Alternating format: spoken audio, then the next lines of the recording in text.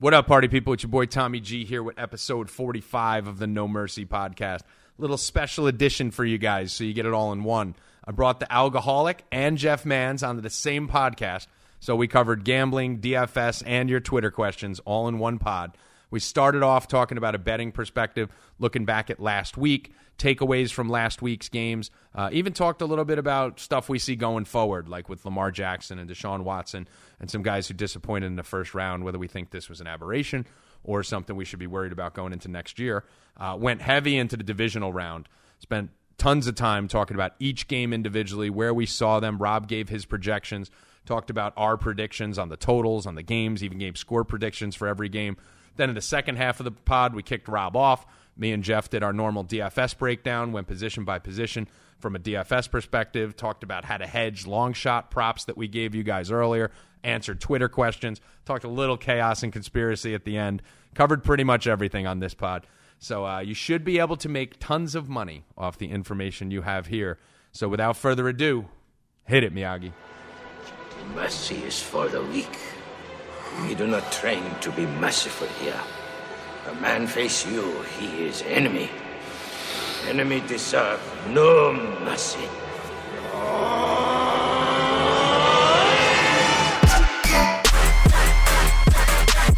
Ain't no mercy. Ain't no mercy. What up? Let's get weird. It's your boy Tommy G here with a special edition of the No Mercy podcast. Today I am joined by two complete Neanderthals instead of each of them separately. We have a big weekend of football coming. We're going to talk some DFS. We're going to talk some gambling. We're going to talk some props. So I figured instead of you guys having to listen to two podcasts, we're going to merge it into one. And first, I would like to introduce the normal Wednesday host, who is the Vanilla Gorilla, Jeff Mans. What up, Jeff? Yay! What's up, everybody? Let's get different. Some mercy. Some mercy. Remember, some mercy. Just a Some little. mercy. And the third party, our first ever threesome, is the Alcoholic. What up, Rob, you little fucktard?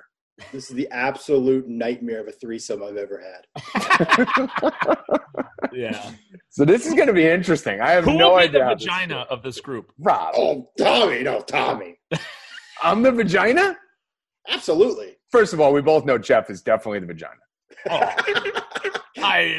Pink. I resemble Pink. it. Yeah, he's the closest to being pink. If he's in Arizona and he laid in the sun, he'd be pink. As I mentioned. Yeah, but you talk way more about sucking dicks than I do. Right, which makes me the dick.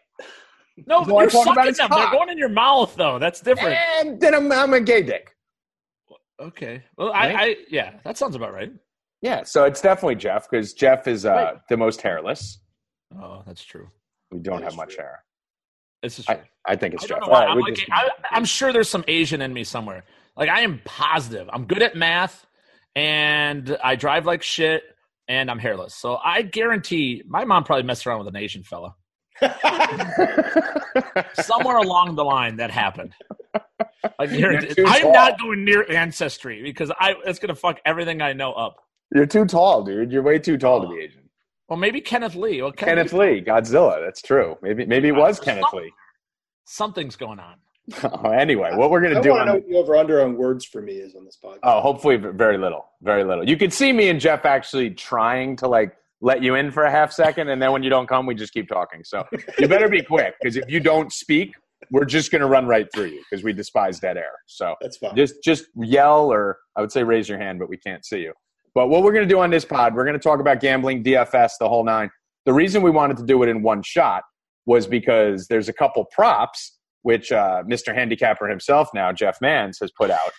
And we were talking about how to hedge those props. So being that one or two of the props were his, we decided to invite him onto the gambling side. So, Jeff, you are being christened. This is your baptism into handicapping now. I like it. Do I have to be dipped in water? Yeah, we're going to dip you. We're going to drown you. We're never going to let you back up. Piss. And then what I think we'll do is right when we go to talk DFS, we'll just kick Rob the fuck out. You're terrible. You're an awful human being. How do you feel about that, Rob? It's fine. I've actually volunteered for that. Yeah, Rob's like, I don't need to be here. You fucking- Rob's like, I got a kid's baseball game in 35 minutes, so that works. so much better. Anyway, so Rob, let's start with you since you're going to talk the least. What was your take on this weekend's NFL games? I fucking loved it. I murdered this weekend's NFL games. I had one play, really, the Seahawks and the Chargers teaser, and it was just an easy win. Did any teaser lose? No. I talked to a bookmaker friend of mine Monday morning, and they got bludgeoned. Like literally all the teasers hit, so the books just bled out. And I called this a week or two before we went to it. I said, guys, when the playoffs come, we are going to be smashing every form of teaser we could find, because I think it was on the show Me, You, and Cheetah we talked about it too, Rob. Right. Where it's like me and Kevin talked about this 2 years ago, how easy betting teasers is the playoffs because, one, the lines are sharper, and some books don't even accept them.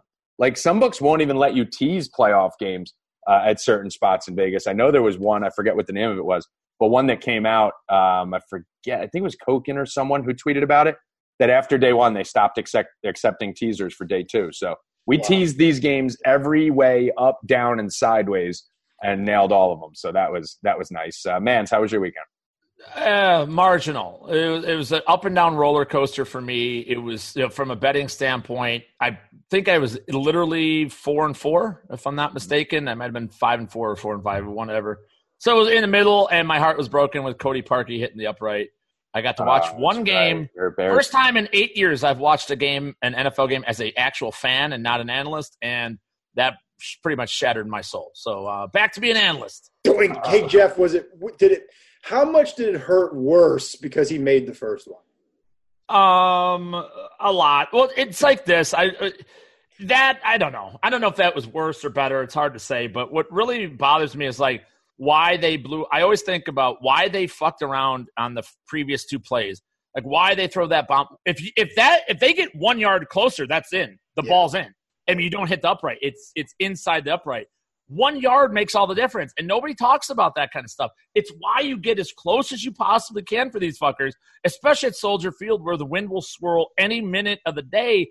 You get as close as possible. So when they're like, 47 yards, yeah, that's it. No, we don't need another inch. That's fine. No, it's not you don't know what can happen in Soldier Field when that ball gets above the stadium. So I think they really misfired on the previous two plays. They called the timeout too early, and they waited too long to down it. So I think they fucked up that game that way, but it was pretty devastating.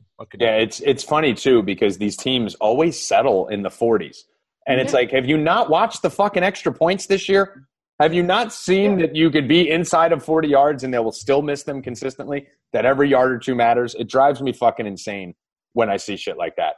I have no idea. But just to kind of give a quick recap, Colts-Texan, I know we were on the Colts money line, a bunch of us. I had that pretty big.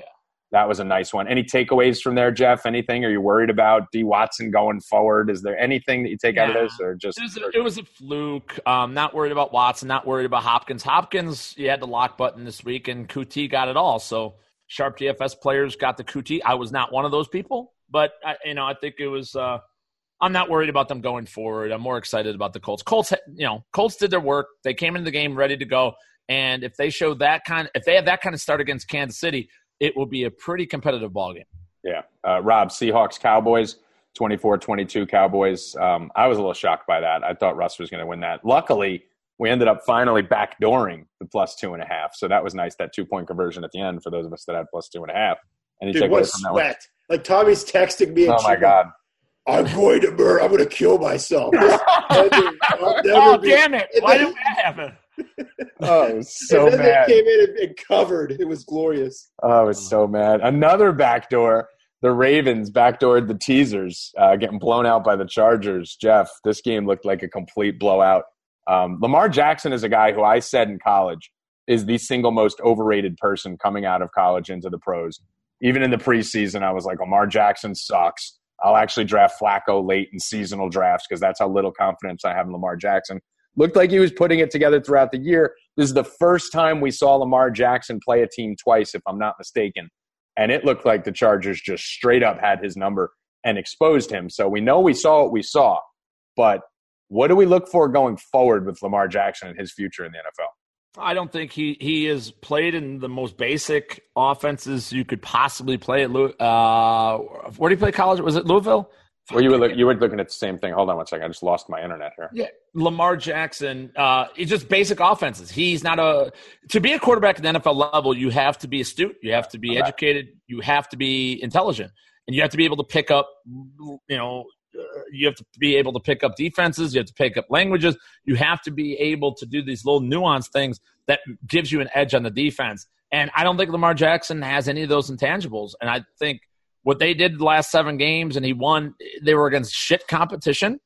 And I think that he doesn't have what it takes to be an elite passer in the National Football League. And if you're not passing in the National Football League, you're not winning. So good luck. He looked lost. They were showing the Chargers playing, 3 safeties in the box, and he was just so confused about what was going to happen on each play. It was noticeable. They had 10 men in the box.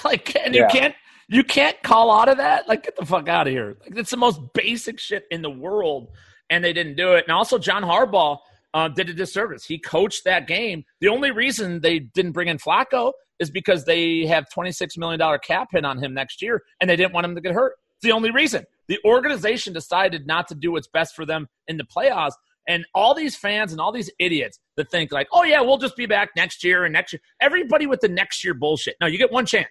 You get a chance. It's like Tommy late at night with a lady. You get one shot. Don't fuck it up because otherwise she's moving on. There's no I'll get her later. No, it's now or it's never, and you put the moves on then. And for Harbaugh to coach that way was a selfish act, and he'll enjoy another year or 2 in Baltimore before they shit can him eventually. I mean, that was one of the most insane coaching decisions I've ever seen, leaving him in for that long. Yeah. I was texting with Cynthia and Rob and you guys and everyone, and it was just why is he still in? And I had Lamar Jackson props.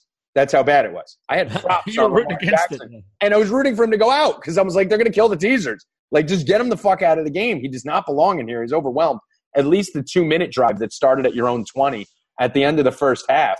I mean, put Flacco in for the drive even. Put him in for one drive. You could always put Lamar Jackson back in to start the second half if you wanted. But instead of taking the ball at your own 25 with 2 minutes left and running the ball twice, don't give up on the fucking game. This is what your whole season's for. I call it the Strasburg syndrome, right? When the Nationals shut down Steven Strasburg when they had that real chance to make a run at the World Series. And it was just we'll be back here. Well, now you got all these extra injuries. You've never made it back. The Dodgers are superpowers. Bryce Harper's now not even there anymore. And you probably missed your one chance to make it to the World Series with that young core that you had, all because you thought you'd definitely be there next year. So I agree with you 100%, Jeff, that Flacco should have been in that game in the second quarter. Forget about the third and the fourth. The only time I thought it was okay to leave Lamar Jackson in was when they got the turnover and they started at the 20, right? At the other team's 20, where it was time where it was all right, this is the type of offense you run down here. This is your little wildcat zone. So this is when you leave him in. And then he almost fumbled the first snap and they didn't score. After that, he should have been out. But anyway, I think that was a terrible decision by them, but glad they backdoored it.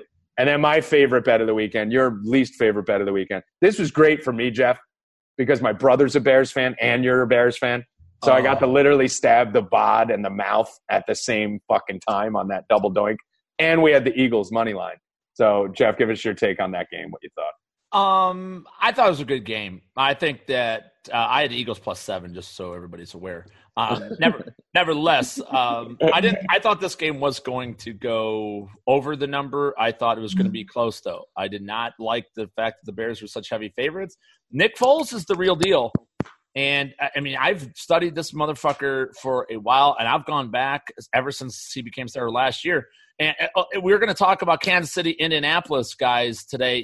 Last time these two teams met, you know who the starting quarterback was for Kansas City? Nick Foles. I have CTE. Nick Foles. He threw 2 touchdowns in the ball game and beat Indy in Indy. Nick Foles is a quality quarterback, and he showed me a lot. I thought Trubisky, they played a vanilla game in the beginning. Trubisky gave the Bears everything he could to win that game. He brought them. He got them in the end zone when they needed. He brought them into field goal range. That's what a quarterback needs to be able to do. So I was impressed with that. Now, Trubisky's got a long way to go. He looks in on his primary target too much. He cannot make a quick decision. But he showed me at the end of that game that he's able to do it if he just would trust himself, which means he's got to figure things out in the classroom. He's just got to go. It's got quarterback. I played it my whole life. It's a reflex position. It's dancing. It's just boom, boom, boom, boom, boom, boom. 1, 2, 3, 4, 5. 1, 2, 3, 4, 5. It's all just steps. And once you get used to that, once you believe in yourself enough, you either can make the throws or you can't. He showed me he could. So I'm optimistic for him, even though he played a shitty first half of the game. I thought the gimmicks that the Bears have relied on all season long. They just didn't bring them to the table in the first half. And I think that game got away from them in the first half, despite going to halftime with a 6-3 lead. But kudos to Nick Foles. You know, your quarterback, you got one chance. You drive down, best defense in the National Football League, on the road, hostile environment, you know, under 5 minutes in the game. You either make the play or you don't make the play. Nick Foles made the play, and he won the game. Yep. Rob, what was your take? I'm just picturing a 6'7", 123-pound young Jeff Mans playing quarterback. I can't get it out of my head. Dude, I got a cannon, bro. I do. I have a good arm. I throw it. 6'7", 123. 6'7", 123 is so good. That's great. That's how I picture him looking, like a little shoe-billed stork. When he was I don't know this answer, and I'm of the mind that Nick Foles won them the Super Bowl last year, and he's a better quarterback than Carson Wentz. Is he under contract, or is this guy going to be able to go somewhere? I mean, he can help a lot of teams. Obviously. He's making himself a lot of money right now because he did have contract clauses for like the last 3 starts of the regular season. He got like $500,000 per start and $500,000 per win. I'm assuming he had playoff contract clauses and all that stuff, or these carry through, but. The bigger question is, what do you do if you're the Eagles right now? Even if he loses this week to the Saints in New Orleans, no one's going to give a fuck, right? I mean, the Eagles fans will care. But he could even have a terrible game, and I'm still going to have the same stance that after what we saw last year and what we saw this year, you cannot go in the next year without Nick Foles as your starting quarterback. I don't care what you owe Carson Wentz. The Jackson conversation we just had, which these teams just make a decision. Carson Wentz is our guy. Shove Nick Foles in the corner. It's like, guys, come on. You can't just be binary and make these decisions. Nick Foles is your franchise, not Carson Wentz. Jeff? Agree 100%. Yeah, agreed. He's got an out. So he can get out of the contract. He can get out easy. Yeah, he's still under contract. But again, he's a guy that they can get out real quick. He re-signed a team-friendly deal with those incentives in case he was the starter, and it's paid off. He invested himself and paid off. Every team that needs a quarterback in the NFL should be going after Nick Foles. And I think it's going to be fascinating this offseason. The teams with the top 5 picks in NFL draft, they all have their franchise quarterback, at least theoretically, under wraps. So you're going to see a lot of teams trading up and all this. The availability of Nick Foles will be fascinating because if I'm an organization, I'm a first or second year head coach who has to win now, I'm going to try to trade it for a guy like Nick Foles and build around him. And, you know, try to do all I can instead of giving up a lot of draft equity. So it's funny. I have the opposite opinion. If I'm a team that needs a quarterback, I'd prefer Carson Wentz as my quarterback on a random team. But if I'm the Eagles in that system and that scheme with Peterson, I think Foles just happens to fit that specific scheme perfectly and what they do. So I think Foles will actually suck if he doesn't have an innovative play caller like an Andy Reid, a Sean McVay, a Doug Peterson, you know, one of those guys. And those guys already have quarterbacks. So he's probably going to go to a team that has a Mike McCarthy, Jeff Fisher type guy running their organization, and Foles is going to be shit.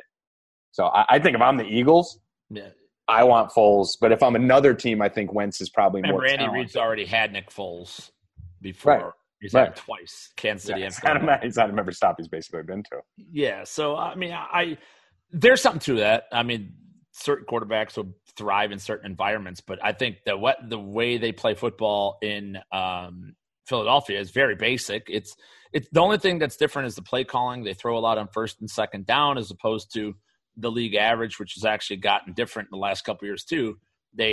Most of the league used to run on early downs and pass, and the Eagles flipped the script and won a Super Bowl doing so. So there's something to it, but this is a guy, Nick Foles, that he's had a lot of success. He's getting paid. That's for damn sure, no matter what happens. And deservedly so. And he should be getting paid on the Philadelphia Eagles realistically next year. But so let's get into some of the gambling stuff here while we have Rob. So, Rob, Jeff, big call before the playoffs was hammer the Colts at 40-1. This was before they'd clinched in Week 17, so we were getting it at 40-1, right, Jeff? Yes, this was actually technically pre-Week 16. Right, it was 15 or 16, right. But 40-1 tab, I know I have it. I jumped on it with you. I like the call. I know a lot of our subscribers have it. I've gotten a bunch of tweets how to hedge it. I threw out a couple of them before the playoffs. 1 or 2 didn't hit. One was Seattle, which is why I was so mad. The other one was the Eagles at 50-1. So I have a 50-1 play. I know a lot of the subscribers have that too. Believe it or not, a chunk of our subscribers have both, the Colts at 40-1 and the Eagles at 50-1. And Rob, you've been on the Saints train from the beginning. I think you got them at what, 6-1 or 7-1, right? 7-1 is my best number. Yeah. Right. So I'm assuming this is what we'll kick to you, Mr. Expert. So I'm assuming the 6-1 Colts bet, you're just riding that shit out at least for another week or two, right? You're not hedging as an 8-point favorite on Philly, obviously. Who's the expert, me or Jeff? You fucking idiot. We're talking gambling. I mean, I know it's I rare am for the someone. gambling expert. Yeah, I know it's rare for someone to actually call you anything but a fucking idiot. But yes, we're trying to boost you up a little, Rob, since you're obviously with two fucking industry dynamos and you're probably a little nervous. So we're trying to like Yeah, I give can't you even. a little This is the opposite of every conference call we have, by the way. Yeah, I just give want you- that give you a little fucking confidence to here. totally different. All right. So Robert, what Yeah. do you think? Obviously, you're not hedging Saints, right? No. I'm not hedging Saints. And Tommy, I'm not kidding. It's sort of the time of the year where these plays are coming to roost, whether it be the national championship game or the Super Bowl, these divisional props, and everybody's holding something, right? Mm-hmm. So I had this probably 4 questions a day I'm getting now in the DMs about That's got to be your high ever on your Twitter account, right? 4 Well, I'm questions. gaining steam. I am picking up Wow. some steam. Yeah. Do you have that many followers yet? I didn't even know you had 4 followers. That's good. Well, I've got 9,000 and some odd because people are just stupid. I don't I got to understand. do a Twitter audit on you. I don't know. I don't believe that. Yeah, we got to I don't know. Something's Anyways, in my expert opinion, my answer is always the same on a hedge, and I can certainly walk guys through what hedge I would do. But if the amount of money invested is meaningful to you, then you should hedge it. If it's not, let it ride. I think you're in a plus EV situation on that play because I think they win this week. Right. So personally, I'm riding with that. I don't know what Jeff's going to do, but I'm just going to let that thing play out. Yeah. Well, I mean, I think the Saints is very different. Me and Jeff are in almost an identical situation, right, with the Eagles and the Colts because Right. Yeah. those are 40-1 shots. You know, I won't even speak from our personal perspective because Jeff's likely to hedge it at some point and I'm likely to fucking double down on it at some point. Like, that's just our personalities. But I think any Saints bet you sit on right now because, like we said on the last podcast with Cheetah Rob, the philosophy that we seem to all three agree on, if you still love the bet, ride the bet. Don't hedge just to hedge, right? So if you're sitting on Saints plus 600 and they're minus 350 this week against fucking Philly, unless you really think Philly's going to beat them, which is possible, you fucking ride it. Well, it's really simple math. They're minus 390, minus 375. So, like, there's somewhere around a 70% chance to win this game, right? So, you know, I'm holding like a plus 700 ticket. So right now I've got a 70% chance to have my 700 ticket move on. So for me, it's pretty simple math. I'm just holding. Right. The other side of it is obviously you could probably get the Saints, the Eagles plus 200 or something. So if you had a $100 bet on it and you didn't care to throw 50 on the Eagles money line, you know, and you're still good with that bet paying 6.5 to 1 instead of 7 to 1, no one's going to kill you for that. But you know, it really it's plus depends. 300. I mean, Right. You could do that. That's not a big deal, but that's not the question. The question is, and I'm sure Jeff, you have a similar question. What do you do with your 40-1 Colts prop? Right. Right, yeah, because – and I've been in this situation before. It's been a long time, but in 2003, I bet Panthers to win the Super Bowl at 70 or 75 or 80 to 1, whatever it was, in Vegas. And what do you know? They went to the Super Bowl, and I held the ticket. Not really – I wasn't in Vegas. Obviously, sports betting was superfluous at that time, so I didn't know what the fuck to do. Like, I really didn't. And I ended up just hedging it for 500, which, of course, then I fucking lost. I won the 500, but it's nothing compared to the 75 to 1. So that was a different time, and I was happy. At that point, I was very happy. I was pissed originally, but I'm like, at least I got something out of it, which is important, especially with a bet you've made that long. But Colts at 40 to 1 here, a $50 bet that I have. What do you guys think I should do with this ticket? Yeah. So Rob, we'll group them together, Colts and Eagles. They're both in similar situations. They're both, 5.5 to 8 point dogs. They're both paying 40 plus to 1. What's the best way to do this? Yeah, I'm just looking at it now. So Let's use a $100 increment. So let's say someone bet $100 on it to pay 4,000. So the thing is, right now they're plus 200 most places. Looks like I'm seeing. Yeah. So it's about a 30% chance to win that game, Jeff. So just the flat odds are saying that your ticket is going to be worthless after this weekend, which is where I get really interested in hedging the play out. Because the market's telling me that I have a 70% chance of losing my money this weekend. So I'm going to start hedging this play.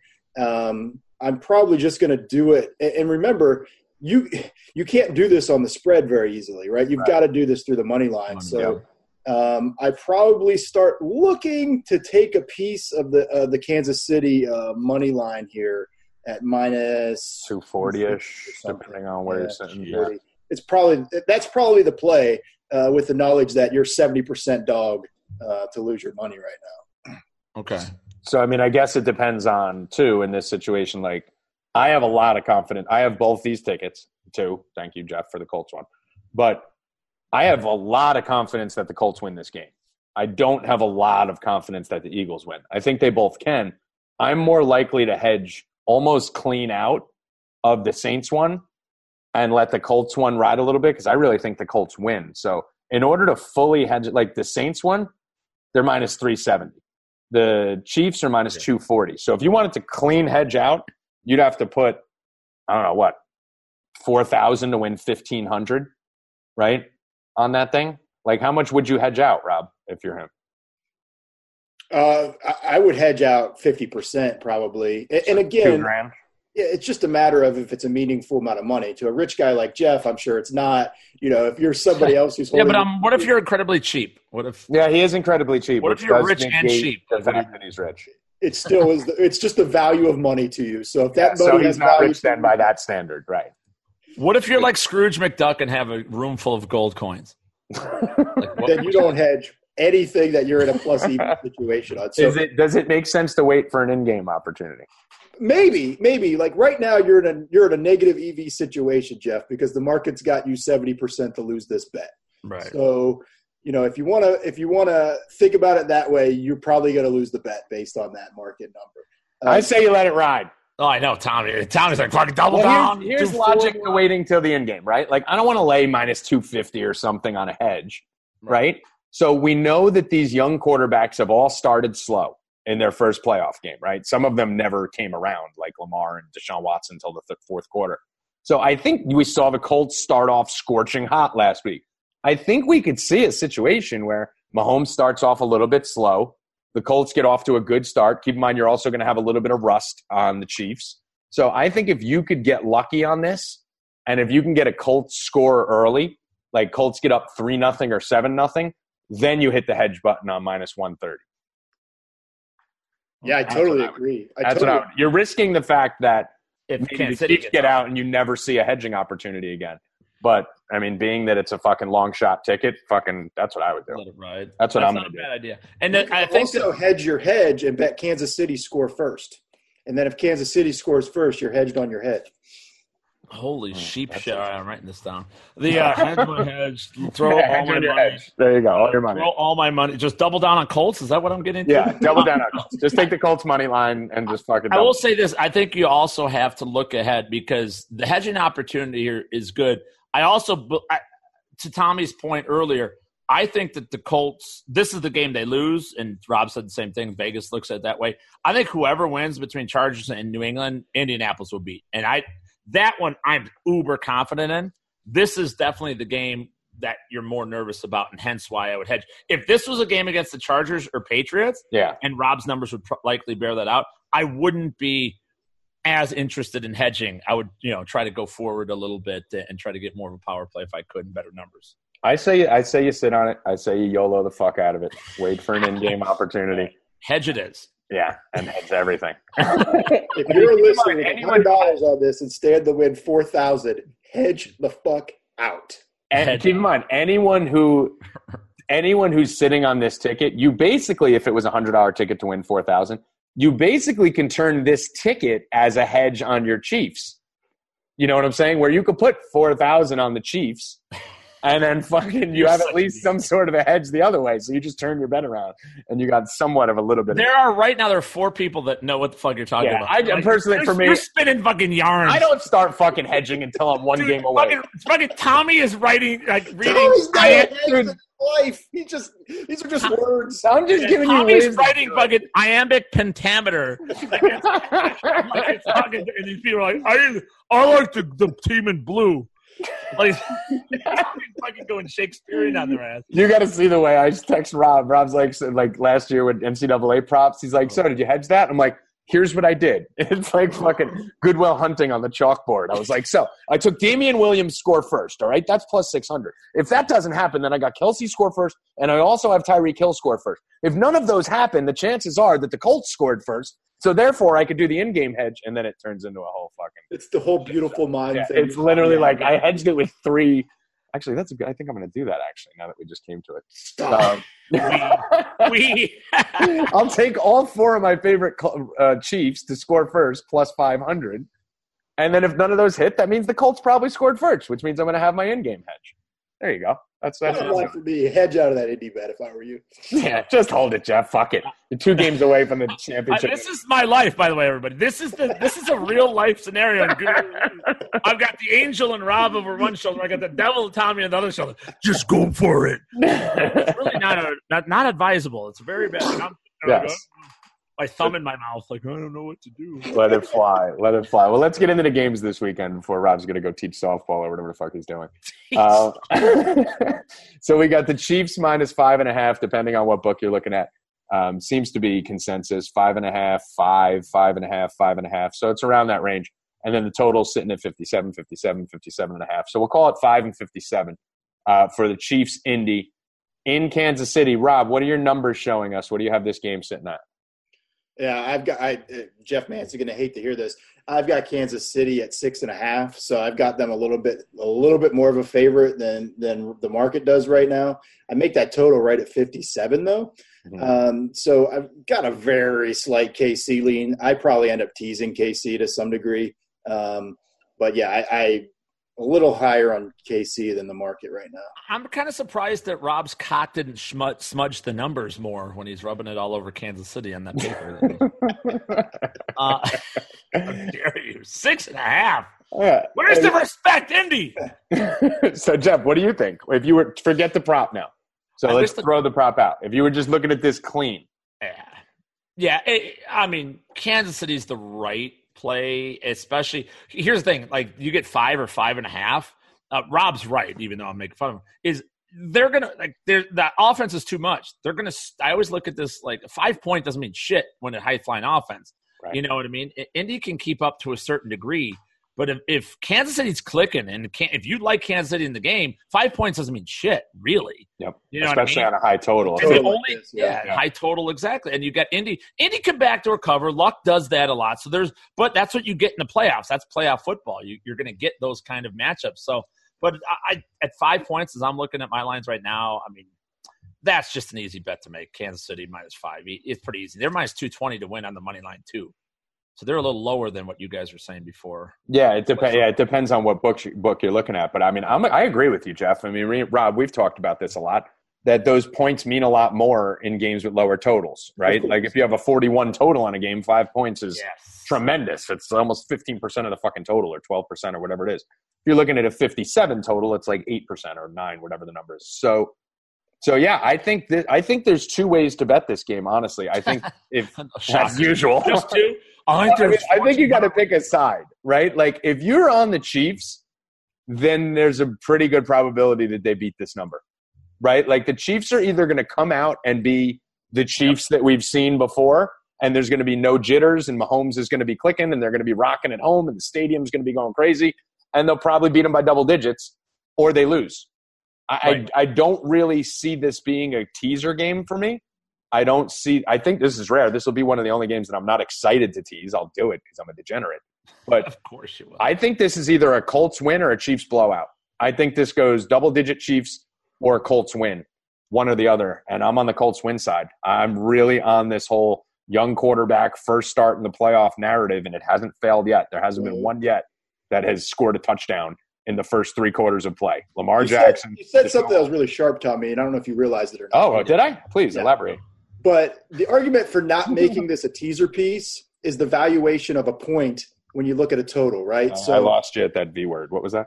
6 points on a 43-point total is worth way more than 6 points on a 57-point total, right? Yes. So there's a real sharp argument against teasing something that is this high of a total because it's not the value is not as high, right? Right. So 13-point teaser.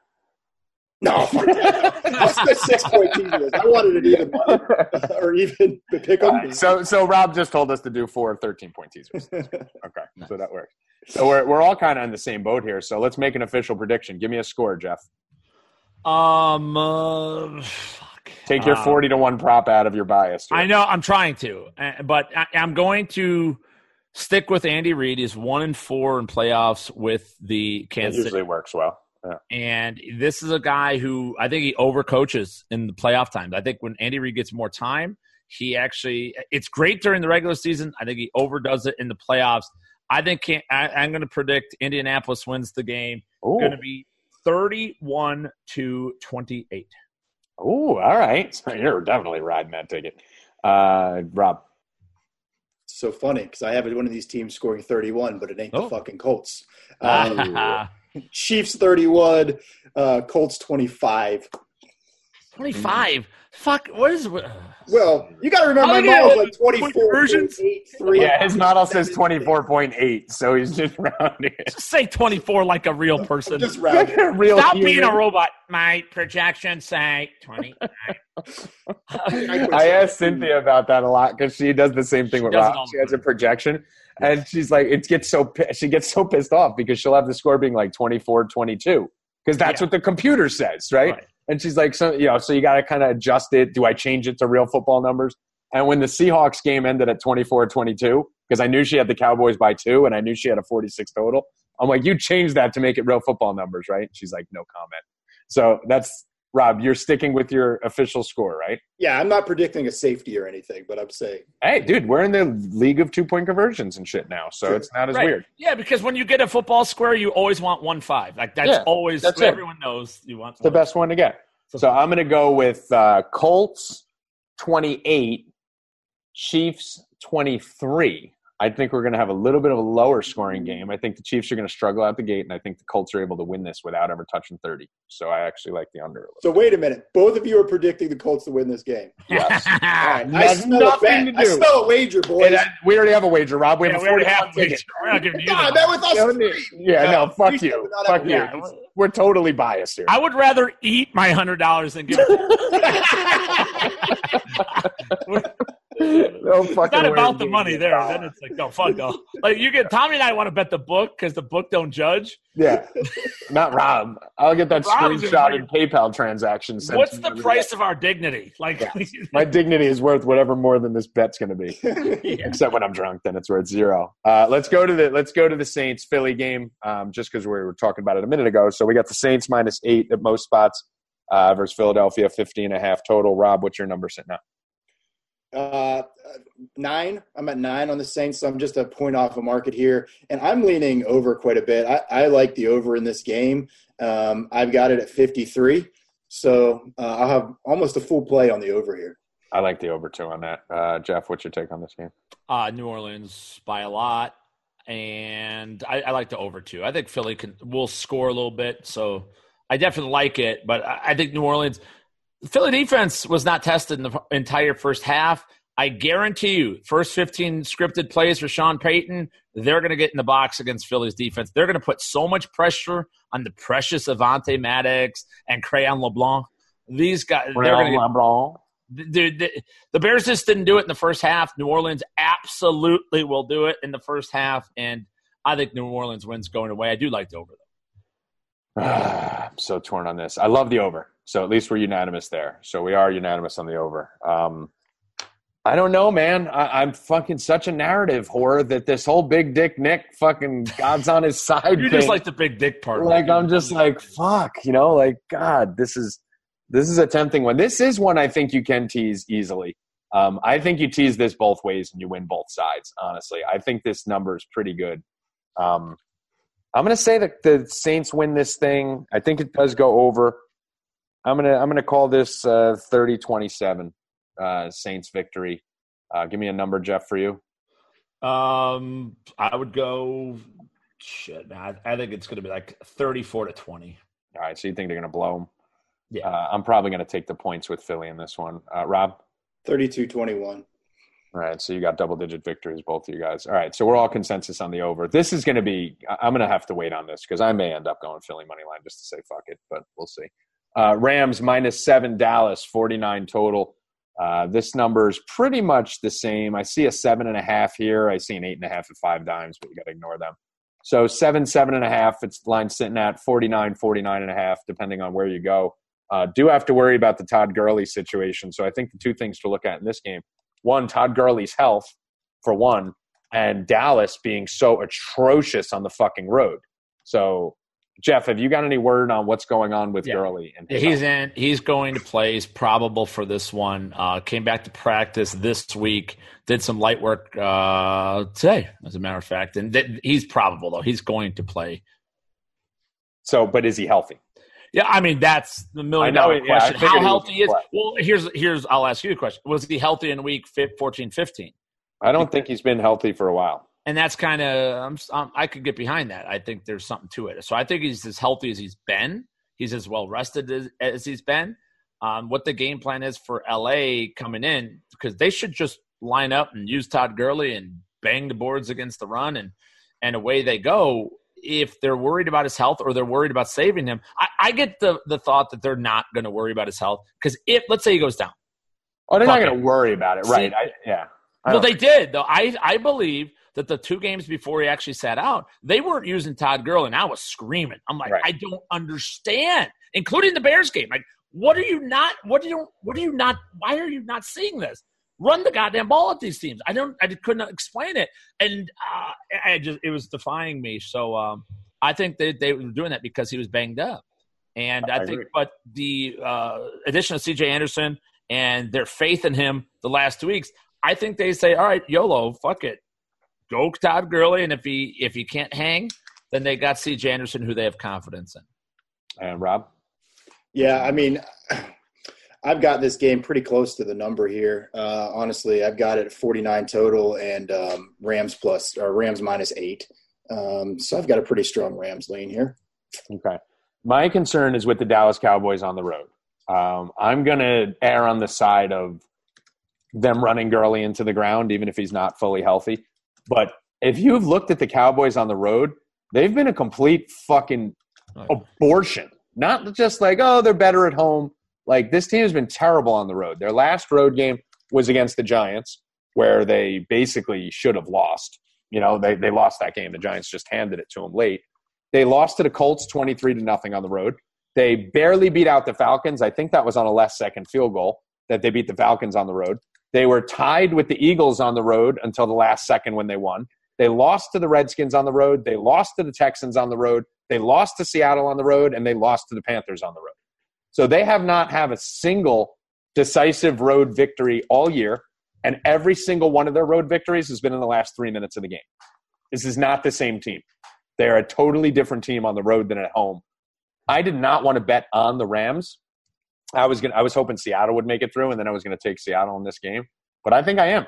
I think I'm betting on McVay. I think I'm betting on the extra week of preparation, the extra rest on Gurley, and I think the Rams beat them by double digits. So, wow. Yeah, I think the Rams. This Dallas team on the road is it's atrocious. It's a different club. So, I mean, if you had to give a score prediction, Rob, what would it be? 21-29. 29-21. You want to say it like a man or a woman? What did I just say? 29-21. You said 21-29. Well, I had it. Yeah, that's 29-21. All right, so 21-29 for Rob. Jeff, what do you have it at? Yeah, 26-13 for me. And I like the under a lot. I bet Dallas unders pretty much all the time. I always. Every time, if you know, there are 9 unders this season, and they were at the number another 3, maybe 4 times. I think the 4th time was against Seattle. Like this team just slows the ball down dramatically, and so a lot of directions to go. My favorite play in this whole game is the under 49. Yeah, and then we also have young quarterback in the playoffs here in Goff. So I'm going to go 27-17. So I think the Rams win this by 10. I think I like the under too. So are all 3 of us on the under, or Rob, you're at the – I'm right at the number. Yeah, okay. I'm right at it. Okay, so 2 of us on it, but we all got the Rams. All right. Oh, shoot. I should have done can I go 26.42? Yeah, you can do that. 26.42. 13.3 repeating? Yeah, It makes you sound smarter when you it does make you sound so much I smarter. need all I can And get. he needs that. Trust me, he needs that. Every ounce. Any tips you guys got to make me sound smarter, give it. I've got a Saturday night special for us, though, Tommy. What's that? Uh-oh. Kansas City, Los Angeles Rams, 6-point tees. I thought you just said that we're not going to tease the 57-point game. You just came No, up. I said you lose value, but I said well before that I am teasing that game because I wanted it. I thought I convinced you when I looked sharp. You can't fucking convince me of anything. I convinced you. I convinced you to go to 3 extra bars the last time we hung out when you wanted to go home. Yeah, that's true. Yeah, That's because it's in our soul. You do the same with me. yeah. I pull the devil out of you from your throats. Just reach in and yank it out. So what is it, Rob? You have the Rams Chiefs. Rams Chiefs 6-point teaser. It'll be a very popular bet. Yeah, and I will not be taking it because the Colts are going to win.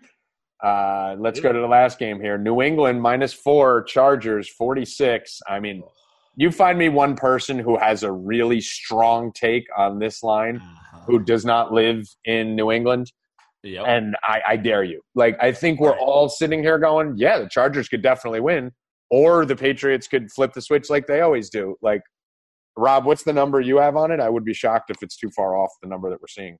No, absolutely not. It's dead on. Yeah, Right. Like, this is the teaser game, right? Yeah. Like, this is the one where you take the 7-point teaser, you do the Patriots +3, or you take the Chargers +11 or whatever If I'm it is. teasing Like, anything, I'm teasing the Chargers up.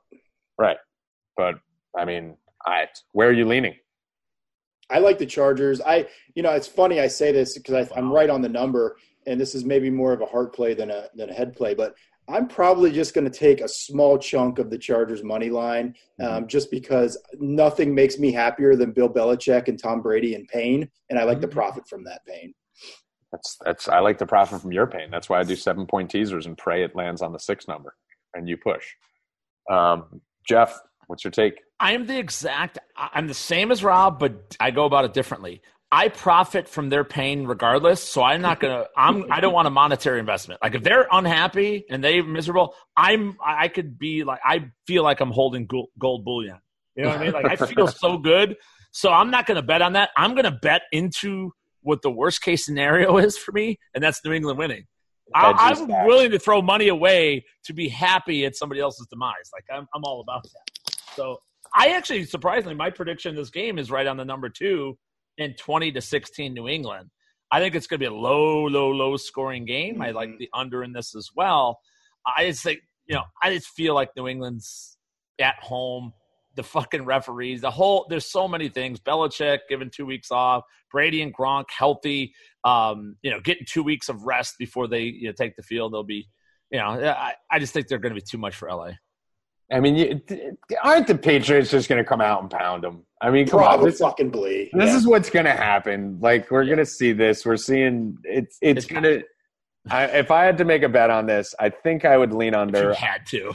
Yeah, if I had to. Twist my arm. Twist my arm. I'm going to go 27-14.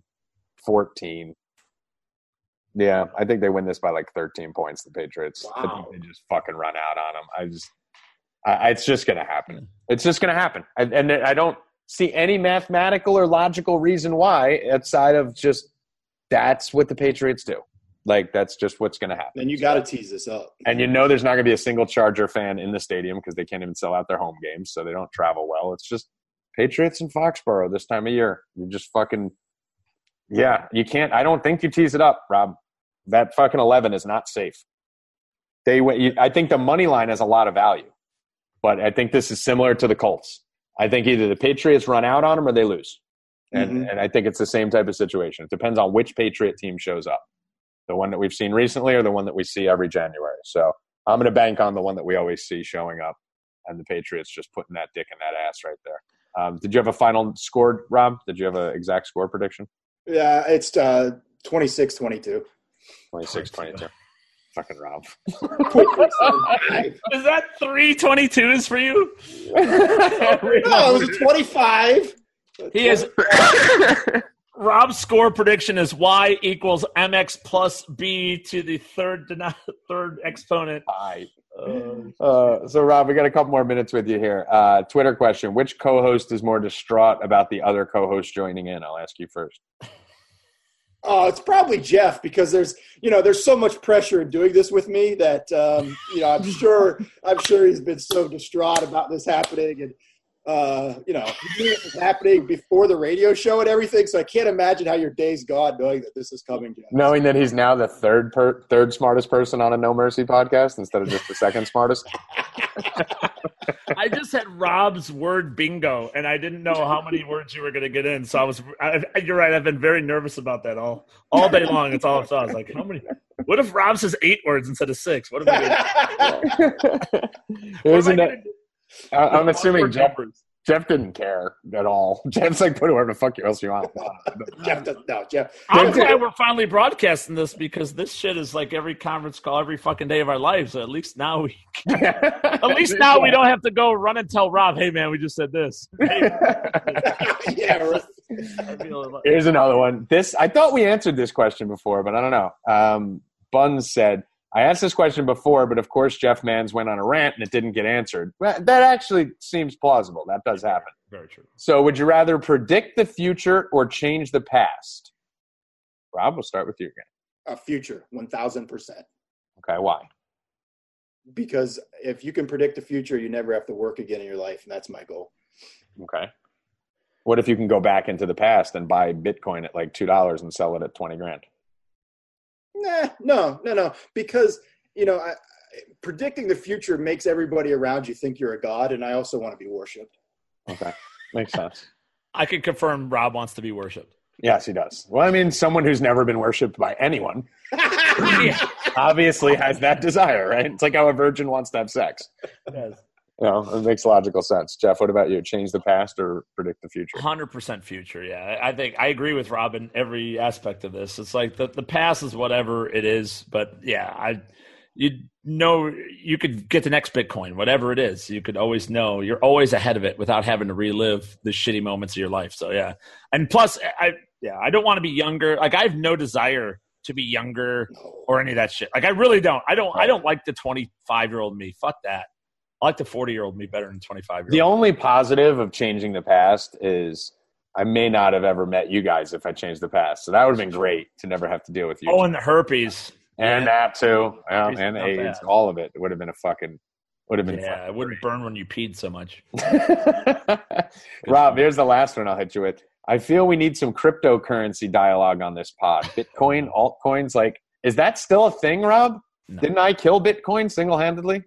Jesus, I didn't even know that people were still trading Bitcoins or altcoins. I thought this was a thing of the past. Yeah, I don't know. I thought I went on Twitter and said sell everything, and then it just disappeared a year and a half later. So I don't know. So are we going to talk any crypto at any future pods or no?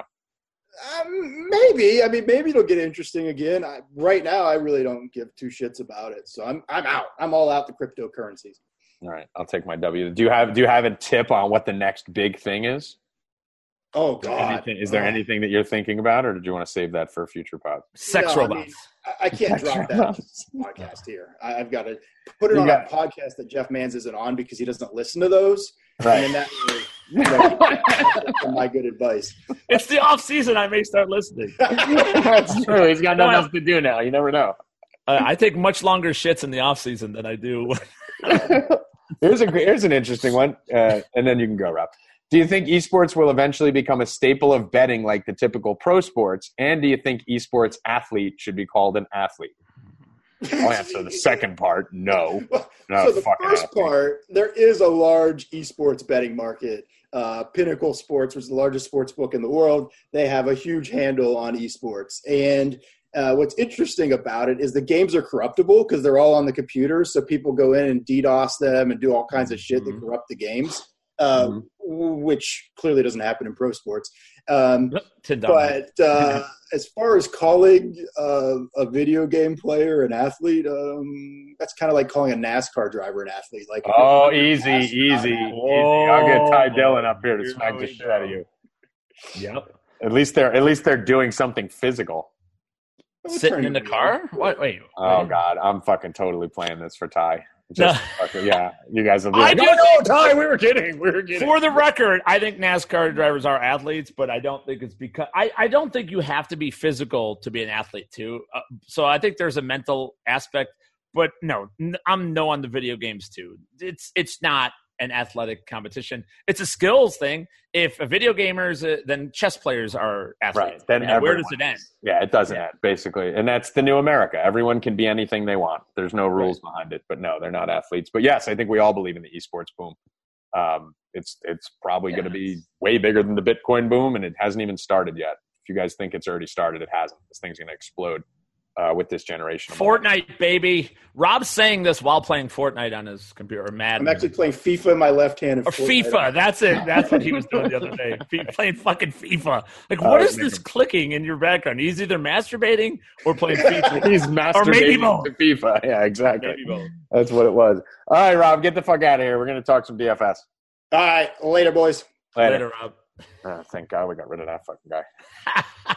All right, Jeff. And by the way, we weren't really kicking Rob out. Rob actually had a responsibility he had to get to, coaching girls softball.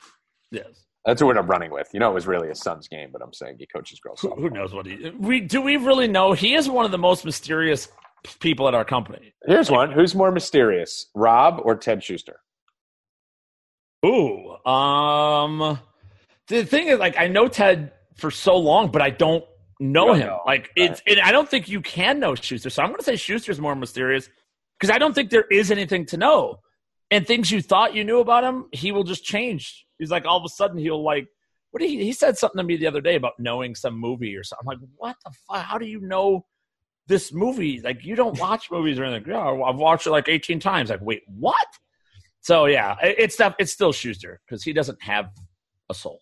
I think Rob's mysterious until you talk to him enough, and then he gets drunk and slips and tells you everything about his whole past and his history.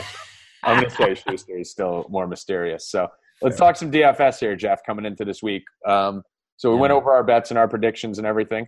Last week for DFS went good for me on one lineup. On one lineup, I just full stacked the Indy Texans game, and I actually would have won a lot of money in that game had Ebron caught that touchdown and then Hopkins caught the Watson touchdown that he missed. I think you remember which play I'm talking about when he had Hopkins wide open in the end zone and he missed through it.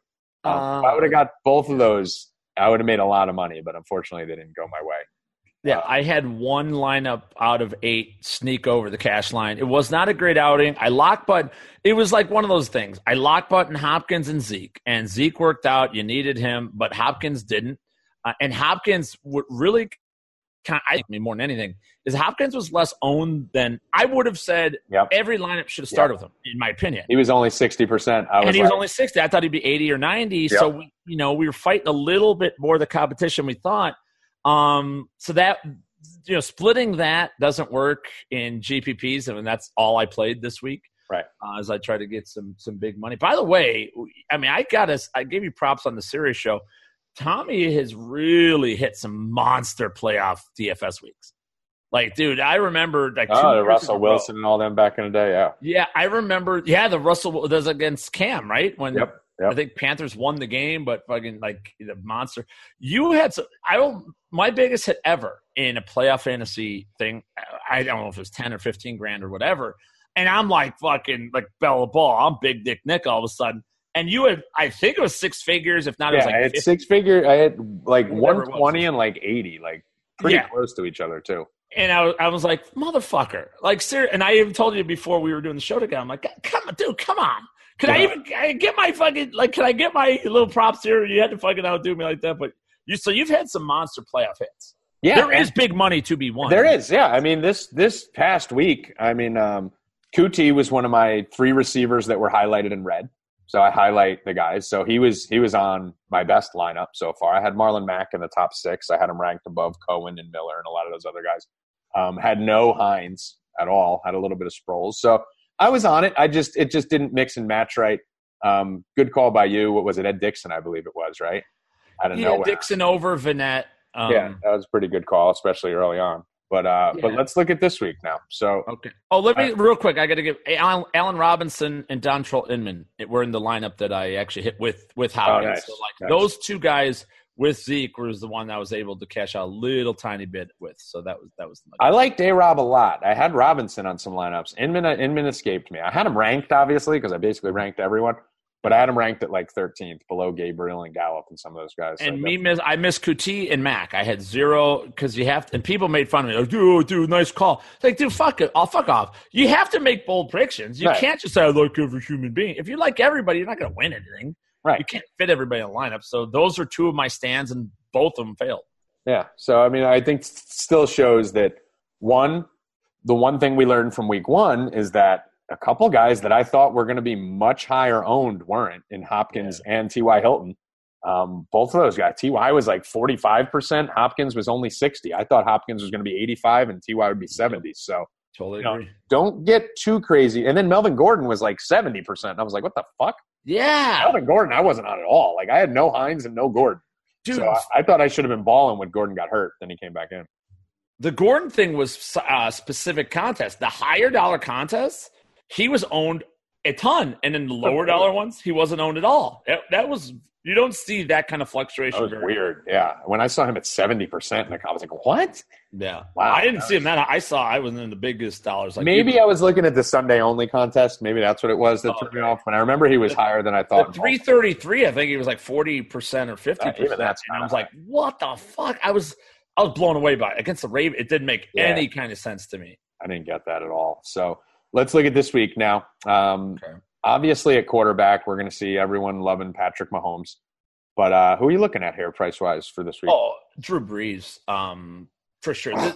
We can't forget the Philly secondary. It's not good. And postseason and Monday Night Football is always those times when I am always baffled at why people think certain things, and then I hear announcers, and I'm like, oh, I get it.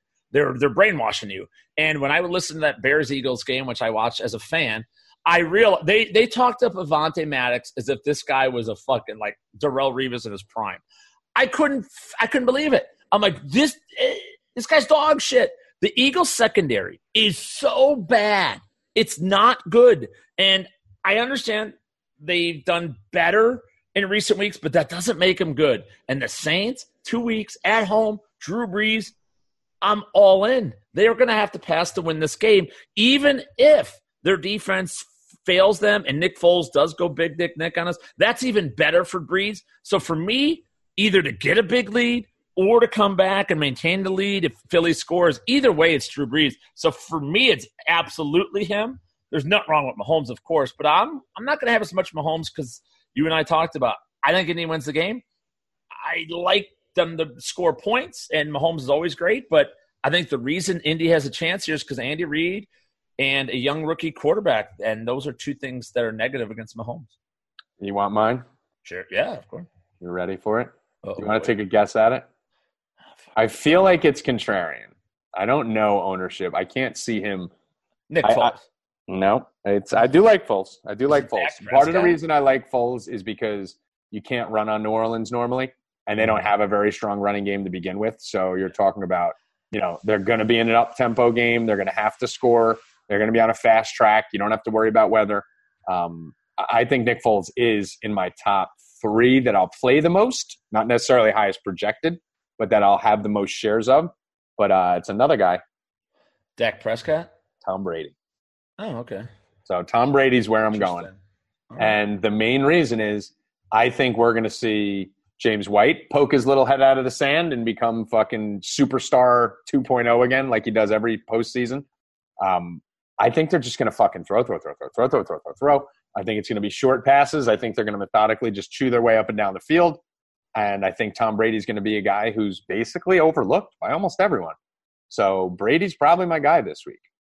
Every time we doubt the Patriots, they break down the wall like the Kool-Aid man. So I can't argue again. I think that in my opinion, that game's going to go under and going to be sort of methodical where New England's defense is going to play high. I've seen nothing out of the Chargers offense. Nothing over the last 4 weeks. In fact, like I had last week, the Ravens beating the Chargers, and I said that I stand by it. Chargers, I thought, were the worst team coming into the playoffs. I know they were tied for the number 1 seed in the AFC, but for my money, they were the worst team entering those playoffs. And I didn't see anything against the Ravens that really stood out. I saw a team that played for field goals that absolutely could not convert in critical situations. So I think it's just going to be more of a downtrodden game. But if Brady comes out and throws for 330 and 3 touchdowns, it's not going to surprise me one iota. So I like it. All right, so that's my sneaky play. I do like Nick Foles a lot. Just his price alone. I mean, looking at 5,400 on DraftKings, he's going to have to throw the ball 45 times, right? Like, I don't see a scenario where they're not trying to keep up with New Orleans. And the only way that they have a chance of staying in this or potentially winning it is through Nick Foles and the aerial attack, because they're just not going to be able to run on him. So that's probably going to be two of my higher-owned quarterbacks on the weekend. I can understand Mahomes, but again, I don't love these kind of rookies making their first big playoff start. Like, I just really worry about him, excuse me, getting off to a slow start in this game. Drew Brees I love, but I could also see the Saints are the highest probability to blow the other team out, in my opinion. I think the Colts definitely keep this game close. I could see the Saints just fucking running out and thumping them, and then being a lot of Kamara and Ingram. So that's probably where I'm going to go. What about Luck? What's your take on Luck? I love him. I always love Luck. I think it's great. Like, Luck would be my second quarterback overall. Like, if I had to go, I like Breeze for all the reasons I mentioned. I like Luck because I think they're going to win the game. And I think that even if Kansas City gets up, he's a backdoor cover guy. We mentioned that in the betting segment. So, yeah, I like him a lot. He's just so steady that even last week he won the game but didn't produce at a crazy high level. But you look at it, it's like, all right, he's right in the middle of the pack or whatever. You know, that's where he'll be at the worst case. So he's never going to harm you. The question here, which dovetails into running back, is why was the whole world seemingly on Nyheim Hines last week? I mean, I never seen so many tweets about a guy who really I didn't even really think that much about. Like, it seemed like every single person in the world was on Hines, and he killed their lineup. I know he scored 0, but do you think the Colts are going to be able to run the ball a lot on Kansas City, and then the dovetail over to running back here? Do you think Nyheim Hines appears this week? Like, what was all the reason why everyone thought it was going to be Nyheim Hines? Because in my opinion, teams run their studs in the playoffs, right? Except if it's like a Sproles or a James White, right? Like a guy who has a history of being clutch in big spots. You know they're going to see the field more. That's why I loved Sproles last week. I like White this week. But, like, I mean, that's what I saw. I always saw Mac this year as a guy who wasn't getting enough carries per game that he deserved until the end of the season when the games became really important and we saw him run the ball like 30 times against Dallas, 25 times against Tennessee. So it's like, I think this is the Marlon Mack show in Indianapolis. And what's your take on all this? I want to address one thing. Darren Sproles, he was lock button for me last week. I used him in all 8 lineups across the board. And you may say, he didn't work, and he did not work out. That volume was insane. The volume was insane, right? And the snaps and volume, he got 4 touches in the red zone. Like, I got 3 texts in the first, I think, maybe quarter and a half of that game. Yeah. I got 3 texts from friends of mine going, holy shit, you were right. I should have played Sproles on every lineup. Yeah. It didn't work out from a DraftKings perspective, but dude had 13 carries. Like, you tell me Sproles is going to get 13 carries plus whatever receiving volume he's inevitably going to get if he's in the game that much. Yeah. I'd play him in every lineup again this week. Absolutely. So that's that. Nyheim Hines was simple. It was a chalky, low-priced player. The reason it was chalky was because Nyheim Hines plays a fair amount, about 40% of snaps. They play him inside the 10-yard line a lot, and they mostly do that to show a viability to throw the football so they're not sold on the run. You know, Indy didn't have to do it. He played 0 snaps because they had a 21-0 lead instantaneously. I was just going to say, I guess I wasn't really on him because I saw the Colts winning. So I didn't see that being his game flow. I guess if you thought the Texans were going to win and the Colts would be playing from behind most of the game, then it probably made a little more sense. When I broke down the game in my write-up, I had Nyheim Hines. I think he was a top 5 play. He might not have been. But I had mentioned him as, you know, if they get down, if they trail, this is a guy that will get a bit of a more run. And he is used inside the 10-yard line. Now, that didn't happen. It didn't need to, and they didn't have many opportunities inside the 10 either. So it just didn't work out whatsoever for him. I think he's got a much better path this week. And the fact that he burned so many people last week makes them much more intriguing to me. If Kansas City goes, gangbusters and that offense clicks in the first couple drives and Indy gets down 2 or 3 scores, then we're going to see a bunch of Nyheim Hines in there. And I think that could work to their favor. But, so I like them better this week than I did last week. Okay, yeah, because I saw a lot of sharp players tweeting about it too. Like because they're like, and that's the thing. Like, dude, I give you a lot of credit for this. Is you gotta have some balls in playoffs, man. That's why you've won the 6 figures. I've won a decent amount. You gotta make a stand, and the stand is going. You're opening yourself. It could look really bad. I compare playoff fantasy football and DFS to being inside the 10-yard line as a quarterback. Your windows are smaller. There's not margin for error. You don't have fallbacks. You either look like a genius because you had QT, or you look like an idiot because you faded QT. There's no in between. You either thread that needle and get the touchdown, or it's pick 6. It's going the other way. That's playoff DFS. You got to be prepared mentally and emotionally to do that. And when people like the Hines thing, they weren't thinking. They're like, oh, okay, it checks the box. Usage, inside the red zone, touches, all that. Like, okay, this checks enough boxes. It was a safe play. Realistically, it should have been an easy fade for people. Yeah, I mean, I get it. I mean, for me personally, I think one of the tricks to playoff DFS is that you have to pick a game flow, pick who you think's going to win, pick how you see the game going, and then just fucking rock with it. You can't be like, if I think the Colts are going to beat the Chiefs, you can't hedge. It's like, okay, then I'm going to play Marlon Mack, and I'm going to fade Luck, and I'm going to fucking, I'm going to take this path. What happens? Right. Kind of like last week, right? Like, I'm going to play a ton of Mack, and I'm not going to play a lot of Hines. Like, you got to pick those upsets and then ride with the game flow accordingly. And that's the way you win, because everyone else is trying to hedge and play a little bit of everything. So, and if you play 3 lineups, you got to put these guys on 2 of them. So, that's really where you need to go. Like, I see the Patriots needing to throw all game. So I'm going to be just loading up teams with Brady and White, Brady and Edelman, Brady and Gronk, and I'm just going to cover every angle on it. And if I'm wrong, I lose, but if I'm right, there you go. Other running backs here at the top, we're looking at Zeke, obviously 8,200. Todd Gurley's questionable. Kamara, Melvin Gordon, Marlon Mack, a lot of guys up there at the top to like. Zeke, you have to. It's too much volume. The problem, if the Dallas Cowboys are in this game, it's because of Zeke Elliott, and there's no real other way. Talib is going to lock down Cooper.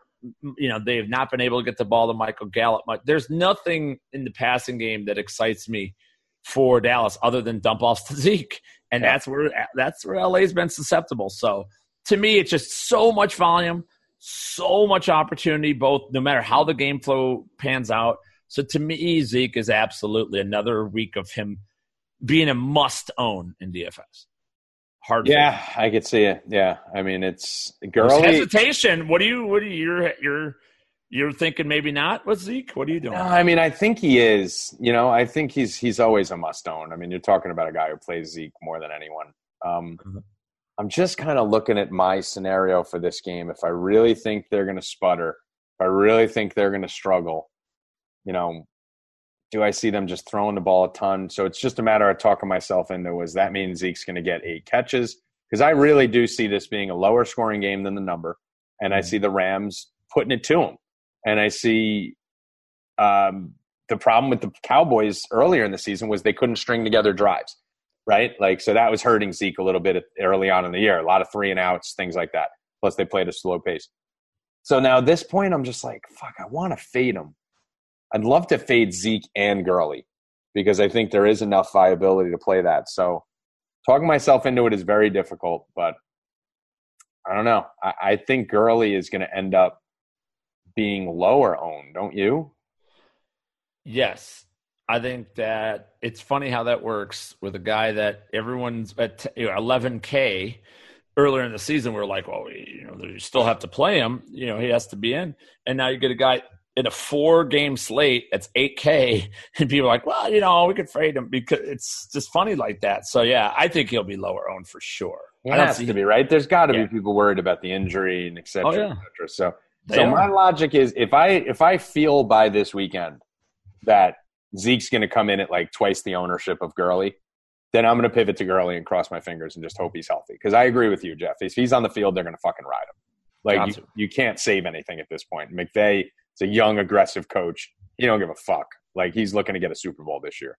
So that'll probably be my pivot. If I find out that they're going to be like the same ownership, then that would mean Kamara is going to go under the radar, right? Like so, you can't own all three of these guys. No. Like there's no way you can build a realistic lineup with Kamara, Gurley, and Elliott on your team. I mean, you could punt wide receiver all over the place, but that's what everyone's going to try to do, right? They're going to try and fit these three, and then they're going to start punting with Mike Williams and Inman and guys like that. So it'll be interesting to see. But what outside of these top three running backs, you would rank these, Zeke, Kamara, Gurley? Is that how you'd rank them? No, I'd probably go Gurley over Kamara, just slightly. And where does Melvin Gordon fit in? He doesn't. Right. I don't like because you're worried about the injury, or the knees, the game flow, Patriots forcing the ball. Like I don't know. I'm just not into Melvin Gordon, man. I really am worried. He's just not as effective as he was earlier in the season. If it was the Melvin Gordon from week 6, then probably have him over Kamara as well. But I just can't get behind it. The price isn't bad, $6,200. Right, he's cheap. That's now, actually right? not bad. He was $7,900 just a week ago. The guy that I like the second most next to Zeke, Tommy, is Damian Williams. I love that kid. Like it's just $5,100. I don't know. I'm sitting here the whole time we're talking, and I'm like, do I even show my emotion for him? But I have to, because this fucking guy, I mean, he should be 100% owned. How do you not use Damian Williams at $5,100? Why is he $5,100? Like, I don't get it. I don't understand. He is used in every single way that can. He's the running back for the Chiefs. I don't know. And they gave him a big contract, or a contract extension, not that big, but $8 million is substantial. I don't know. Like that, to me, that's automatic. I don't even understand why. I don't understand how you can fade him at $5,100. He pairs very well with Zeke. I mean, when you put him and Zeke together, what's that, $7K for the two of them? Not even $6.5 combined for running backs. That gives you Tyreek shares, Michael Thomas shares. All of a sudden, you get any receiver you want by using that combo. I agree with it. He's a guy I love. I mean, I've been playing him and betting his props since he first took over. So, yeah, I mean, Damian Williams is a great value. I like James White, as I mentioned. $4,900 for James White in the playoffs just seems awesome for me. Yeah. So there's a lot of value at running back. There's a lot of running backs you could play here. Sony Michel, a lot of people will play. I'm not too high on him. Again, you have Sproles on the turf, should speed him up a little bit in the dome there in a game where most people think they will be trailing. So it should be the Sproles show if they're playing from behind. So you have a lot of options here at running back. So make sure to stay tuned for the article this week, and we'll narrow that down to the main 2 or 3 we end up rocking with. Wide receiver position, seems like a lot of people are going to try and get as many running backs as they can in, and then just get whatever wide receiver they can fit. But is that going to leave Michael Thomas, Tyreek Hill a little underowned? Yes. Did you say Michael Thomas? Yeah. Yeah, Michael Thomas. I actually was thinking, I thought you said a different receiver. But, yeah, I love Michael Thomas a lot. I love Tyreek. Like, those are the two, my favorite two. And I think that you can get cute and kind of go both of them. I think Thomas is going to have to be used. I mentioned his numbers are so amazing this year, what he's done.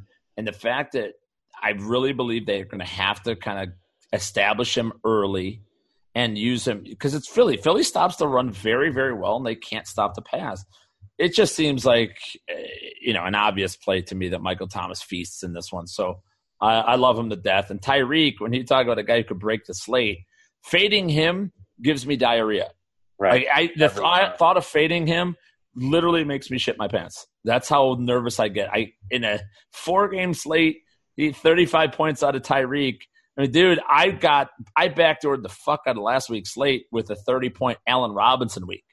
Right. What Tyreek Hill, if I'm up against 50 or 60% Tyreek and he goes for 35 and I faded it, I don't know if I can get back from it. It's just scary. Yeah, he's always scary to fade, obviously, especially, you're looking at a price on him of $7,400. That's the lowest I've seen him at since like the middle of the season. Like, well, why not? It's only. I don't understand. Like, I don't get why he's so cheap. Like, I think you bang back the Ty combo right there and do T.Y. Hilton, and Tyreek Hill, and you're just fucking huge upside. T.Y. Hilton's 6,700. He was almost 8K last week. So I don't know why all these prices have gone down. It seems like DraftKings just doing another more dumb shit to try and fucking make it easier to set lineups. But I figure they'd learn their lesson on this by now. But anyway, every wide receiver seems a little bit underpriced. Keenan Allen at 6,400. A lot of people played him last week.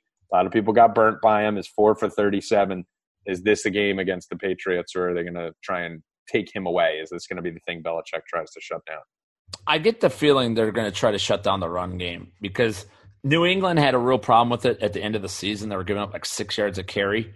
So I feel like the focus is going to be Melvin Gordon, and they'll force Phillip Rivers to be on point and get Keenan Allen there. But that's not to say they're not going to roll coverage over. So I like Keenan Allen, but I like a different Charger receiver more. Mike? Yes. Okay. Love Mike Williams. I loved him last week, and it didn't work out. He had 40 yards on 2 catches. I don't understand why they don't just force it to him. This guy makes one-handed grabs. He boxes out defenders. I mean, they're a double-digit touchdowns. You got it. If I'm Phillip Rivers, get him the ball. He's a guy who could dominate his matchup. And the fact that he doesn't command the attention that Keenan Allen will, you isolate Mike Williams on the outside against any cornerback in the National Football League, and I think he's got a viable chance to come down with the ball. He's just a hulking, huge man that could dominate. So you're going to roll coverage on the inside, have that safety attention to the middle. You have one-on-one on the outside, just feed Mike Williams. And I don't know if LA comprehends this or not. They do in certain matchups, and then they go away from him in others. I'm willing to invest in Mike Williams, though. I think he's my favorite Charger play of the slate. Yeah, I don't have too many Chargers I love, but he's the only guy. Mike Williams is definitely a guy that I have interest in. Outside of him, I'll play some Keenan Allen, but I probably am with you there. I probably like – Keenan's got to see a ton of Gilmore, right? Yes. Keenan – no, he's not going to see – Gilmore will be on the outside. He doesn't travel very often. Although, no, he kind of does. That's a good question. Yeah, I don't have to look into that more because that's what's going to determine for me how much Keenan Allen's going to see him. Obviously, it's Wednesday, so we haven't done a tremendous amount of DFS research by this point. Yeah. But I like Edelman in this spot. Obviously, my sneaky long shot wide receiver is Ted Ginn. Ted Ginn's the guy that I'm probably going to have a shit ton of. So really, yeah, I think this is a spot for him. Keep in mind, I do think that Philly's going to keep this close and keep New Orleans throwing. I like Ginn in this spot. I mean, he came back, walked right in week 16, 5 for 74. Didn't play after that. I think he takes the spot back over, and I think he's got that big play upside that you need for a playoff fantasy league. It's pretty obvious that they need somebody there. You look at what the Saints have told us everything. They went out and signed freaking Des Bryant, didn't work out. They went out and signed Brandon Marshall, didn't work out. They tried Traquan. They tried Keith Kirkwood, Austin Carr. They've done everything they can to get that second receiver going in New Orleans. And it's time for us to listen to them. And I think you're right. They wanted Ted Ginn. Why would a team use an injured reserve designation spot for fucking Ted Ginn? Right. He's obviously important to them for whatever reason. So, yeah, I mean, I think that is a pretty interesting play. I don't think it'll be owned. But I love Breeze. So, I mean, this is a good, that's a pretty good, because I'm fiddling with lineups. And Michael Thomas versus Tyreek, you can't really have them both if you're using Zeke. And I want to use Zeke. I don't think I'm ever going to take Zeke out. So if I have to fade Thomas or Tyreek, maybe intriguing to me to, because I don't like anybody else in Kansas City.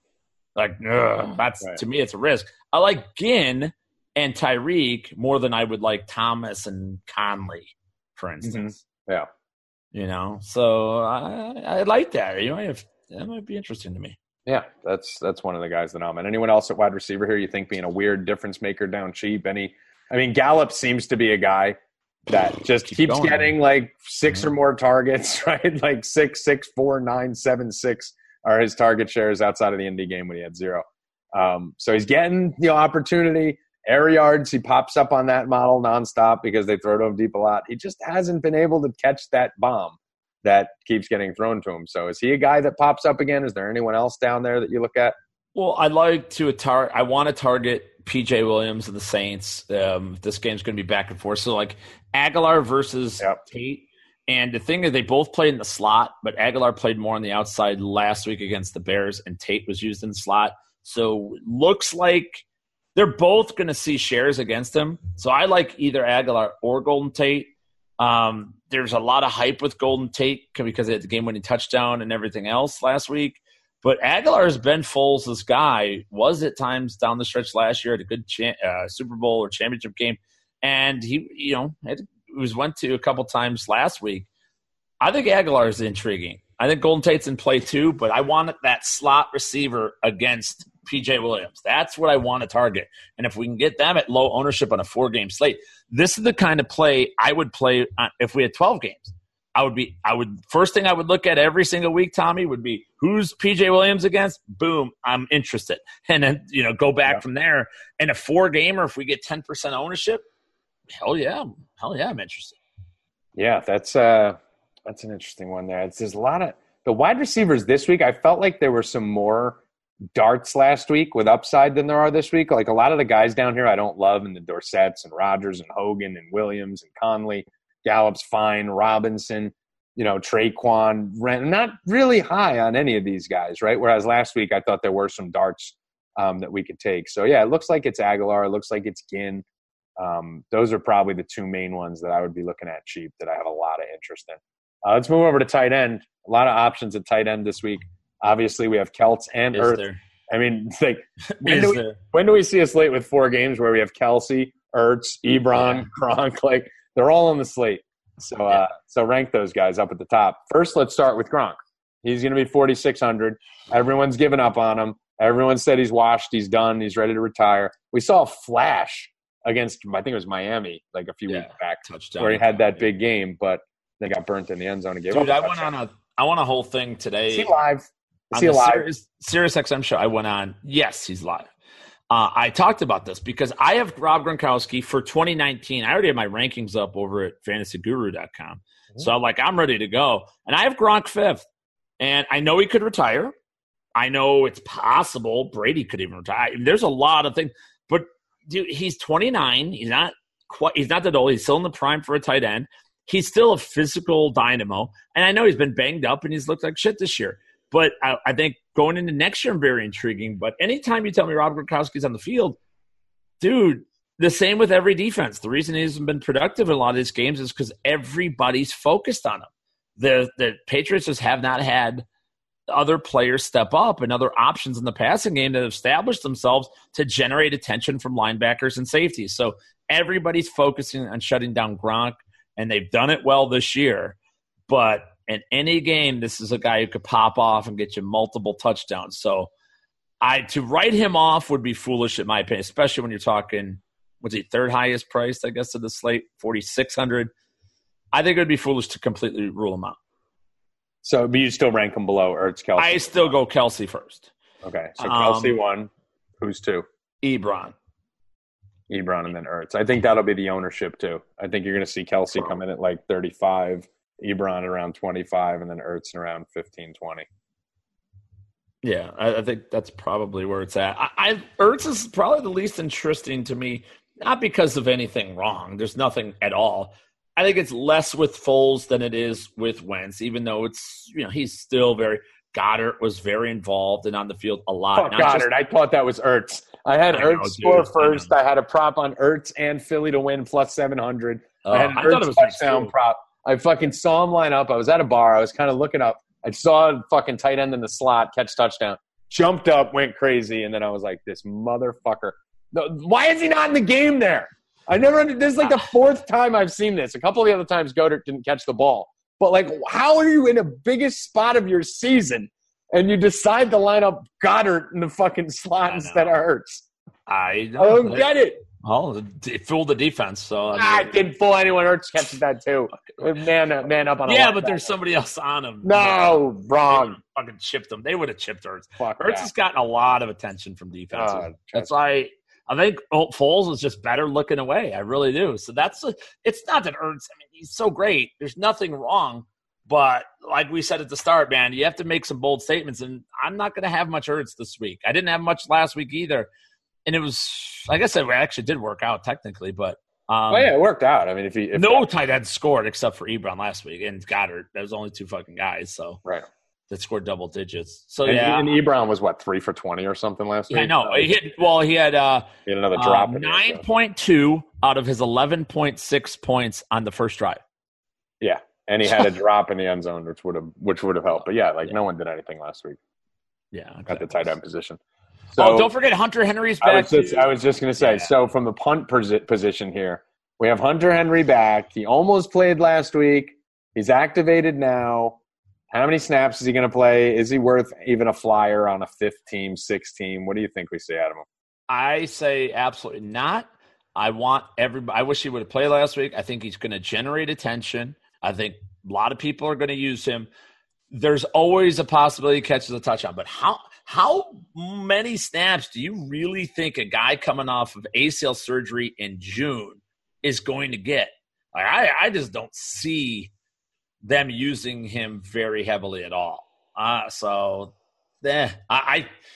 think it would be a bad move for them to – I think he gets maybe a dozen snaps. You know what I mean? And maybe that's a touchdown, and that would pay out, 3-4x the salary. Okay. You're still not. I hate when people do that. Like, oh, he caught a touchdown. It's like, well, if he had 1 for 12 and a touchdown, like, are you really – like, who gives a fuck? Like, but you just said – I mean, exactly. You got Kelsey, Ertz, Gronk, and Ebron all in the slate. Tight ends were so bad last week. Do you really think none of them are going to go for 20? Right, that's what I'm saying. And then your 7.2 points is going to look like nothing. He caught a touchdown. Okay, but you're chasing 20, 18, and 16. Right. your 7 doesn't mean shit. I don't think there's any interest there. I do have a little interest in Jarwin, going back to that. I mean, if you guys saw the game last week, that was a game where they didn't really need to chuck the ball much in that spot, right? Like, we looked at the game flow of that didn't go as I had planned. They threw the ball like 30 times or whatever the fuck it was, but I think Dak threw for like 200 yards or whatever it was. I think this is going to be a little bit different. I think the Rams are going to run out on him. I think this is a game where we're going to see Dallas playing from behind, and they don't know what to do playing from behind. Like, they're like the Seahawks. Like, they just kind of short circuit. So if they got to start throwing the ball all over the place, I think we may see Jarwin a little more involved. I don't think anyone's going to play him because he's got a Q tag next to him, and he only had 3 for 15 last week. But keep in mind, this is a guy who we were high on because he had 7 targets or more in 3 of his last 4 games. So I think at 3,400, the opportunity cost is a big risk, right? Because if you're playing him, like we said, you're not playing Kelsey, you're not playing Ertz, you're not playing Ebron. So you do need him to get you, 8 points. You need him to at least get you 4 for 40. So you're not sitting in a big hole. But I think there's some viability to it. I don't think it's the worst play ever if you need to squeeze him in. Or if you even wanted to play 2 tight ends and play Kelsey in the flex or something, I'm fine with that. What about defense? Blah. Man. You're probably targeting the New England game, right? Yes, I'm targeting the Patriots. I mean, 2,600 is kind of where I want to be. It's not too high, not too low. I just think schematically they're going to have the answers for the Chargers. And I also think it's the lowest scoring. So there's that. Although, I mean, I'm not against the Rams. That's where I'm going. Yeah. You know what I mean? It's only 400 more. It's not that much. But, being healthy in a couple weeks, this Rams defense is so freaking talented.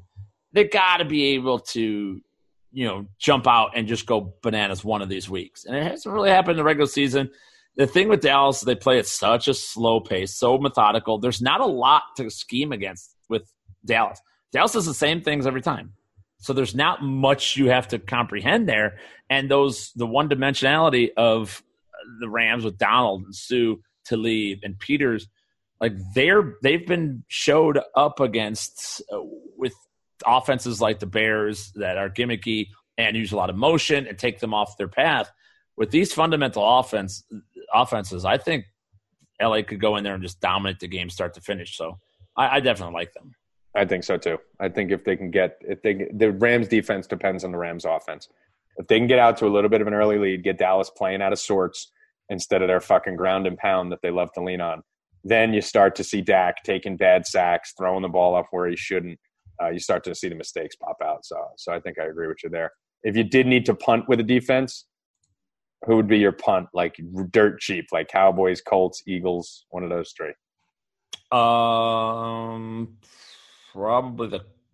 I usually lean Colts in this spot. Man, I always like the Colts. Man, they're all nervous. I would probably go Cowboys. I just think I'll side with the best unit overall. I think the Eagles are just going to get gashed open. I really do. So to me, they're completely out. And I like the Colts. I think they could win.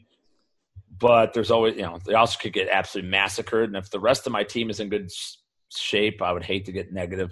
I'll go Cowboys in that just because they are the best unit overall. Oh, I want to say one other thing with the defenses.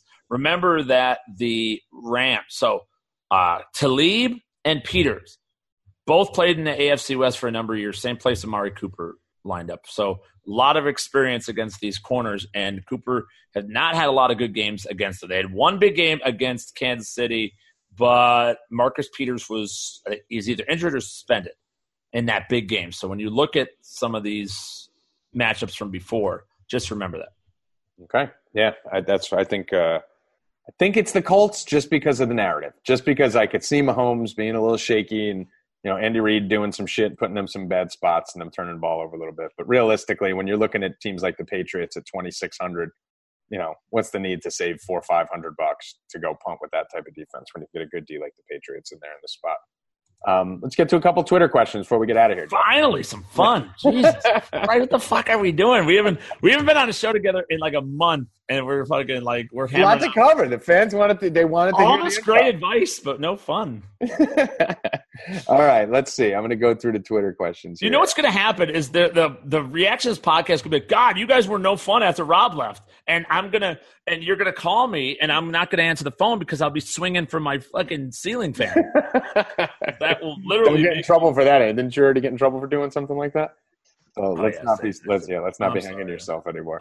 Did Cody Parkey ever stop playing for the Eagles, Jeff? That's a good question. I don't know. He looks like a 9-year-old, doesn't he? I was like, that motherfucker. And then I looked at his face. I'm like, oh, poor guy. He's a fresh-faced little guy. I don't blame Parkey. I know he hit the upright, but the Bears should have got closer. The ball was also tipped. So, there's a lot of different factors. I just look at it like a 47-yard field goal or whatever that was. It's no gimme. So get closer is my, And if he missed it terribly, if he shanked it or whatever, I'd be more pissed. Hitting the upright, fuck, man. I mean, what can you do? You hit it on the one side, it banks in. You hit it on the other side, it doesn't. It's damned if you do, damned if you don't. I don't mind it. Here's another one. Does Jeff Mans think Michelle Obama is a woman? Oh my God, I have not talked to you a lot since the holidays. No, I've been slammed. You've been, I don't know where you do, but I don't want to know. All over. But I have talked to a lot of our colleagues, a lot of our people, and everyone's like, yeah, man, Tommy G is crazy conspiracy. They're like, the one thing I don't get, that Michelle Obama's a man. Is he serious? I go, that's the most thing I'm the most sure of. No, it's the most ridiculous thing oh my God, in the world. People. What are you talking about? You're such fucking people. For one, what difference? Dude, it goes into a deeper conspiracy. And it's so funny because I posted, hey, anyone who has any questions for me, Jeff and Rob, hit the thread, right? And there was 50 fucking questions that come through.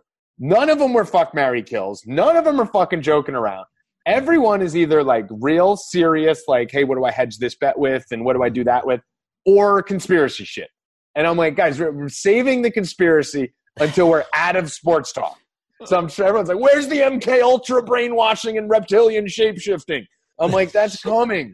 That's not going to be with fucking Jeff Mans because he's a fucking Neanderthal. He doesn't have the brain to conceptualize that our whole entire lives are a fucking conspiracy. This is a bigger conspiracy, Jeff. Oh, my God. I believe that certain entities in government were literally procured to be there, and there are completely fake families. So I believe the whole Obama family was actually kind of not created in a petri dish, that they hand-selected. You're going to be president. You're going to be the wife. You're going to be the kids. And they're all – so this Michelle Obama being a man – is part of a much larger conspiracy. But if you'd like to just look at the little instances of Michelle Obama being a man, have you looked at the dick pics of Michelle Obama? What? Have No. you? Are you in front of a computer? Yeah. What are you Okay, talking well, about? go Google Michelle Obama penis. No. Why do I know? Here's what I'll say. Like you guys don't realize. I grew up in the two neighborhoods over from where Michelle Obama grew up. Like, so I happen to actually know people Michael that know Obama. around. No, you know people who know Michael Obama. No, I don't. That's the thing. I actually know for sure. Oh, yeah, that okay. You know someone who went to high school with Michelle Obama. Oh, yeah. Oh, yeah. Fuck out of here. No, I swear to God. You're the only one in America then. What do you mean? None of her high school friends came up anywhere. Dick pic. No, I literally do. Yeah.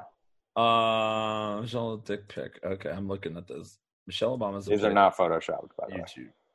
Okay. Oh, can you hear this or no? Probably. No, you cannot hear this. Like, there's this thing going on. Oh God, no, not this fucking guy. Like, there's. All right, you're going way too far. You could have just gone to images. I don't need you to watch a whole video. I'm watching a YouTube video. Yeah, just go to the fucking images, you asshole. Oh, There's a million different things. One, there's not a single picture of her on the internet. Because Photoshop doesn't exist. No, these are real. The real videos exist. I fact checked this shit. I'm not like fucking one of these conspiracy theorist wackos who just hears something and goes and runs with it. I go and research everything. You 100% are one of those wackos. No, I'm not. I research shit. I don't just take shit and spew it. You don't even. I spend 10 hours a night researching conspiracies, and I throw some of them out, and I believe some of them. This one's true. First of all, you can go from anything from her, and for men, their ring finger is longer than their pointer finger, right? That's like a male trait. Everyone knows that. Hers is substantially longer. The fact that she's like 6 feet tall, the fact that she has an Adam's apple, the fact that she has a bulge in every single video, whether it was her dancing on Ellen or walking out of the plane. There's 5 different videos of her having a bulge. The fact that none of her childhood pictures came out until a year and a half ago. The fact that there's not a single picture of her anywhere on the internet pregnant. Not a single picture anywhere, but she's got pictures of her wedding. She's got pictures of her kids. She's got pictures of high school. Not a single picture of her pregnant. And it goes into the greater conspiracy. And the fact that Joan Rivers went on video and said she's transgender. And then 2 weeks later, Joan Rivers happened to die in a routine plastic surgery, which she's had 1,000 of. 2 weeks after she said that, and it made it on TMZ, Joan Rivers all of a sudden dead. And her daughter is still researching and fighting who wants the records of how she died because she doesn't believe it was natural or it happened in surgery. And now you add that to the whole conspiracy when you go into all the Obama stuff. Where was his birth certificate? Where did he come from? No one with that little experience has ever been elected president. You tie it all together. And the fact that their 2 children look exactly like their 2 best friends. Their 2 children don't even look like them. I also like have. 2 best friends. I think Nancy Reagan was also a man. Possible. I think Nancy Reagan I'll was also a man. research it. I see. You can say I'm anything. going into Google right now. Nancy Reagan penis, and I'm just going to Yeah, I'll research it. I'll do 10 hours for you. penis. I'll do 10 This hours. would be absolutely amazing. Every notable presidential dick through history. Wow. I'm a presidential guy. That's sex Dude, scandal. Google Obama kids' real parents. No, I know. You'll see. It's their best friends. So let me get this straight. I want to make sure we get this straight. The kids are adopted from If their a best friends. picture She's came out, transgender. if a picture came out of Michelle Obama pregnant, you would claim that would dispel your theory. No, because it would have been out already. Because this has been going on for 5 years. So by the time this comes out now, no, that's someone who just fucking photoshopped the shit out of it. Should have already been there. This shit can't come out years later. Dude, go look at fucking Marty Nesbitt and his wife and the Obamas and the kids are the same. Like, there's too many. That's the thing. I wouldn't believe it just if it was the bulge picture or just if it was the hands or just if it was the non-pregnancy picture. When Joan Rivers comes out and says on video, everyone knows Michelle Obama is transgender, drop it. And then 2 weeks later, she's dead from a routine plastic surgery, died in the hospital. Go look at that video when we get off air, too. Then you start connecting all the secondary dots, and all the secondary dots are there. Then you have yourself a conspiracy. I think you're a lunatic. I think you're an asshole. I am, but We'll be going deeper. I'm I'm not going to sell you. All right, so look, Rob went from where you are right now No. to 50-50 in Bro, a stop 2-hour phone call with me. So by the time we come on here again, I'm going to need you to open your Neanderthal mind I will always open. Okay, the youngest pictures you could see anywhere online are from 2007 from the Obamas. Okay, I'm literally looking at it right now. Okay, so what I want you to do is open your mind to this, okay, and then give me 20 minutes on the phone to walk you through and sell you. And what is your percent right now? 0%? Yeah, negative. Okay, so I guarantee you give me 20 minutes. I'm going to have a whole big sales pitch on this in a month or so. I am going to get you to 20%. I doubt. I was raised in Chicago, so I know. I don't care about any of that. It's all lies. You guys you're are the all only one there. East You're the only one there. You're threatened by Midwestern. No, it's the internet. You're the only person who knows Michelle Obama from high school then. No, but I don't know her, but there's people that you don't know. You don't know. My people sisters know people that know. No, her. they don't know her. They grew up. Yes, they know did. that she wasn't a tranny. They know she wasn't a tranny. Really? I don't know. Yeah, exactly. I bet you. I'm willing. If I were really to go in on this, I'm willing to bet that I could produce pictures and things like that. Do that. Because that would dispel one of. I mean, that's the pregnancy thing was like the last thing I realized. Like I was already believing in it, and then I was like, wait, there's not that either. So what would it take for you? Like, what kind of? Like, I want you to get a picture of her with her pants off. Oh yeah, that's no problem. Oh, you can pull everything. You live in Chicago. You should be able to do that. I could have. If you're talking about 1983 when my sister I think that's how old. I don't even know how old. Find me someone who slept with her. That's what I want. You know all these people. Find me one person who slept with her, and then I'll believe you. Oh my god! All right, I'll work on it. I don't think I can. Well, that's your mission. By the way, I'm not going to go to you. I'm going to go to Barbara. No mercy, man. I'm going to 2020. Yeah, you're going to TMZ with that shit. Yeah. Okay, I get paid. Yeah. All right, dude. Any final words for these fuckers? Michelle Obama's a woman. Okay, Michelle Obama's a man. For Jeff Mans, who's questionably a man, we're not 100% sure of that either. I am Tommy G. Good luck. Stay cashing, motherfuckers. Yo. Mercy is for the weak. We do not train to be merciful here. A man face you, he is enemy. Enemy deserve no mercy.